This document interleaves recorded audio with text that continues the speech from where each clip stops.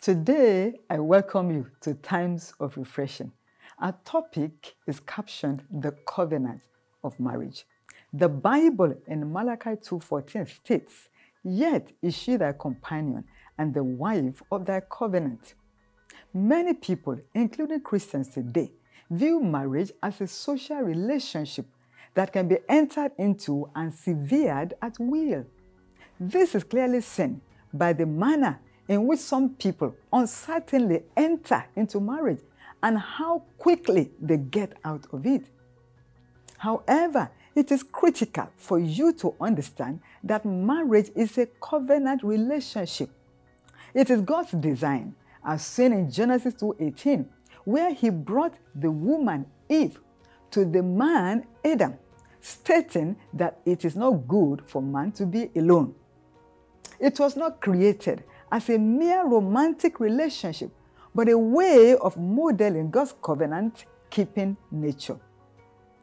Indeed, it's all over Scripture, clearly, that God is very passionate about the sanctity of marriage and the stability of the home. And you too should. You want to know how passionate God is about marriage? In John chapter 2, verses 1 to 11, Jesus Christ attended a wedding ceremony, and the first miracle that He performed was at that wedding. Therefore, it is clear from the Word of God that marriage is patterned after God's relationship with the church, Ephesians 5:32, which is loving, 1, faithful, 2, and everlasting, 3. Marriage is a very sacred institution. It is very important for every Christian in particular to understand this fact. Many marriages, I believe, will be better if the husband and the wife understand that it is a covenant.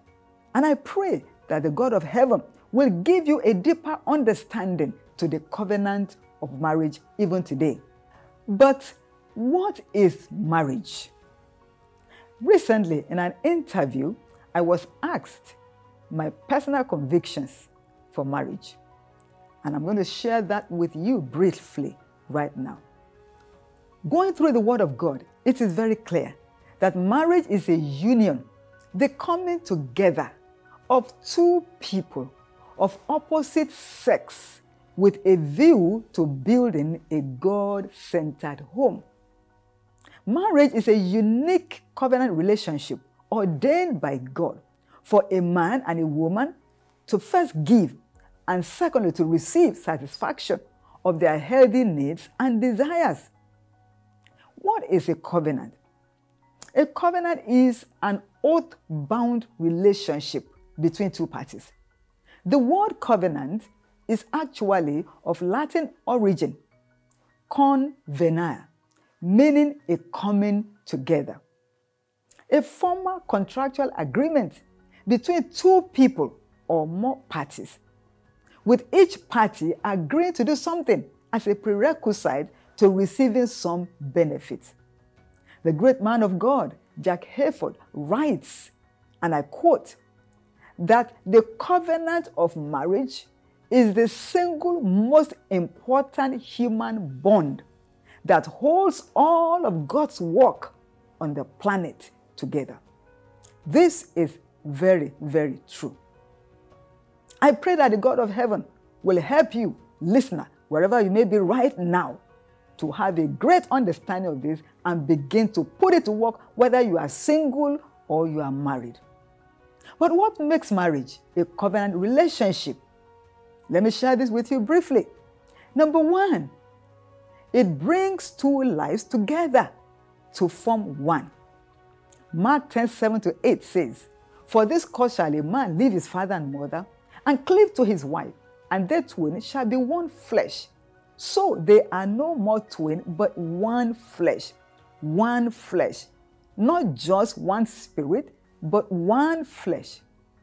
This is very critical. Just as accepting Jesus as personal Lord and Savior of your life brings you into a covenant relationship and union with God, In the same vein, the husband and wife is joined and seen as one before God when you get married. This is very clear from the Word of God. When your lives are truly joined, you will help each other in every possible way to attain higher levels spiritually, mentally, physically. This understanding helps us a great deal in my own marriage. Every opportunity, I look for ways to make the life of my husband better, because when I do that, I'm not doing him a favor. I'm only keeping the part of the covenant that God has committed into my hands in my own marriage. Therefore, husband, wife, don't do to your spouse what you will not tolerate. The two shall become one flesh. So whatever good thing you desire for yourself should be desired for your spouse. Treat your spouse the way you want to be treated. Husband and wife, ensure you do to each other only what you want to be done to you. This is very important. What makes marriage a covenant? Number 2, it is written and bound by an oath.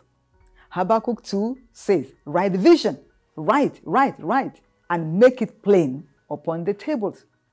The covenant of marriage is cut when it's documented and sealed by an oath, whether by an authorized church license or a local government declaration of marriage. Let's look at the Word of God. In Exodus 20, God wrote out the 10 Commandments, the terms of His covenant with the Israelites. In Exodus 34:27, when God made a covenant with the Israelites, He commanded Moses to write it down.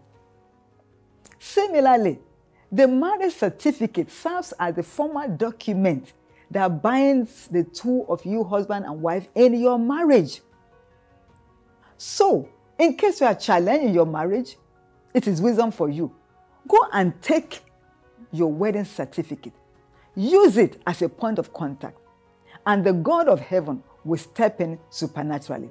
I pray for you today, in case you are challenged in your marriage, as you pick up that certificate, I pray for divine intervention, and I decree peace to every storm in your marriage. Number 3, what makes marriage a covenant relationship? There are witnesses to it. Malachi 2:14, the Lord has been witness between thee and the wife of your youth. So God originated marriage. Therefore, He is a principal witness to your marriage. And of course, there are usually other witnesses, such as parents, family, friends, loved ones, and the list goes on, which stands as cloud of witnesses. In the Word of God, you see how this is clearly stated. In Genesis 29:22, when Jacob was to take Rachel in marriage after he had served Laban 7 years, all the men of the place were gathered together. When Boaz was to take Ruth as his wife, he called his kinsmen to bear witness to the union. Ruth chapter 4. If God is the principal witness to the marriage covenant, then you need a personal relationship with Him. The covenant of marriage is a triangle. On one side, you have the man. On the other side, you have the woman who is the wife. And then on top of both of them, you have God at the center of it all, forming a triangle, a threefold cord that cannot be easily broken, according to Ecclesiastes chapter 4 and verse 12. So, in that triangle, the man who is the husband, the woman who is the wife on both sides, and God on top of them all, the closer you get to God, the closer you get to your spouse. This is very critical. Your strong relationship, therefore, with God enables you to keep your part of the covenant. Your stand with God will show in how you treat your spouse. Let your attitude towards your spouse show that you genuinely love and you reverence God in your relationship. What makes marriage a covenant relationship? Number 4, it has a token. I really love this. Every covenant has a token. When God entered into a covenant with Noah, he gave him a token, which is the rainbow. Genesis 9:16. Today, the rainbow is still in the sky. Many of us see the rainbow today, but many people never know its origin. It's from that covenant. Jesus, as another example, was given as a token of God's love covenant with man. John 3:16, Hebrews 8:6. Also, the circumcision of every male child was the token of God's covenant with Abraham. Genesis 17:11. Many people today circumcise their children, but they never know the genesis of it. It began from the covenant God had with Abraham. Also, another example, when David and Jonathan made a covenant, there was an exchange of garments, 1, sword, 2, and 3, girdle. 1 Samuel 18:4. In the same vein in marriage, the exchange of rings between the husband and the wife is a token of this covenant. Many people exchange rings, they don't know the meaning. You hear declarations in weddings that also validates this. Declarations such as, I give this ring as a token of my love. That is to show that marriage is a covenant relationship. Number 5, what makes marriage a covenant? There is a change of name. This is very interesting. Abraham's name in scripture was changed from Abram after the covenant God had with him. Genesis 17:5. Jacob was changed to Israel after the covenant. Genesis 32:28. In the first marriage, Genesis 5:2 clearly states that God called their name, single, their name, Adam, in the day they were created.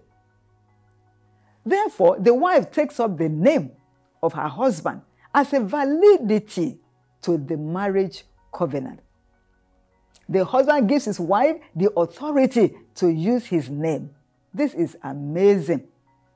So God now sees you as one individual bearing one name. Unity. So when it's declared, see Mr. and Mrs. ABC, that is to show marriage is a covenant relationship. Number 6, a meal is shared. When a covenant is cut, a meal is usually shared. In Genesis 31:51-54, after the covenant between Laban and Jacob, a meal was shared. In Exodus 24:11, a covenant was cut between God and the elders of Israel, and a meal was shared. What is termed as the Lord's Supper in communion is the unveiling of the new covenant. 1 Corinthians 11, and this is very clear from the Word of God.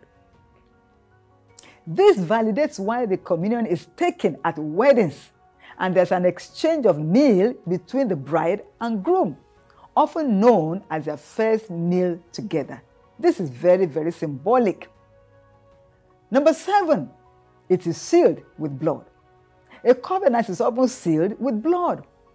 In Genesis 17:11, the circumcision of the foreskin of every male in Abraham's household was a seal of God's covenant with him, and blood was involved. It's the same thing today. When circumcision takes place, blood is involved to some degree. Exodus 12:13, the blood on the door shield of the Israelites reminded God of his covenant of protection over them. In Exodus 24:8, Moses sprinkled blood on the people as a seal of the covenant God had with them. Hebrews 12:24, the blood of Jesus Christ is a symbol of the covenant relationship Christians have with God even today. In the same vein, in marriage, the first sexual contact between the husband and wife, which when consummated as designed by God, involves bloodshed no matter how little. It seals the marriage covenant. Number 8, it is a bond ordained for a lifetime. Mark 10:9 states, "What therefore God has joined together, let no man put asunder." This is very, very important. The marriage covenant is a lifetime commitment. Only death should bring you apart. The scripture is very clear about this. 1 Corinthians 7:39. The vows made during weddings also validates this. It was sealed by blood, so only blood should end it. Leviticus 17:11 says the life of the flesh is in the blood. So the marriage covenant should not be broken. God is a covenant keeper, Psalm 89 verse 34. And so you, husband, wife, should also be a covenant keeper, not a covenant breaker. So the covenant of marriage is enforced as long as both parties are still alive. Therefore, divorce, separation, and anything like that were not meant to be part of the covenant of marriage. In case you are considering separation, divorce, you are under the sound of my voice right now. Whatever the challenge might be, if you desire a solution and a miracle from God, receive it right now. You need to stop that step and that plan of divorce because it's not God's plan and purpose for you in your covenant of marriage. When a man and woman gets married, a lineage is made and generations are connected to them. Therefore, listener, be determined to have a good history to leave behind for your family and generations yet unborn. Finally, there are terms that must be obeyed. Marriage, like every covenant, comes with terms and conditions that must be obeyed if the husband and wife must enjoy a happy home. The terms of the covenant is written clearly in the Word of God. The Bible, therefore, is the raw material that you require to build a successful marriage. Dig into it, read it, study it, put it to work, and you will never know shame in your marriage. In our own marriage, the Word of God has the final say. Let it have the final say in your marriage too, and your testimony will be brighter. Husband and wife should fulfill their part of the covenant if they must enjoy the best that marriage offers. Husband, you have a covenant responsibility to love your wife as Christ loves the church. Wife, submit to your own husband as unto the Lord. Ephesians 5 makes it very, very clear. Husband and wife also have roles to play. For instance, for you, the husband, provide leadership and make spiritual, physical, and material provisions for your family. You cannot claim to be the husband and the father of the home, and you have no provision for your family. This is one of the major challenges, even in counseling Christian couples today I've come to discover. Husband, arise to your responsibility and God will help you. Wife, you have a responsibility by covenant to support and help your husband in every way possible. You will make it in Jesus' name. Also, please understand, a healthy romance between a husband and wife makes for a healthy home and relationship. So give no room to the enemy. You also have a covenant responsibility to be faithful to your spouse. Hebrews 13:4 is very clear on this. Infidelity is a breach to your marriage covenant. And remember, God will judge. In case you are there involved in infidelity and you are a married man or woman, it has to stop. Let the last one you did be the last.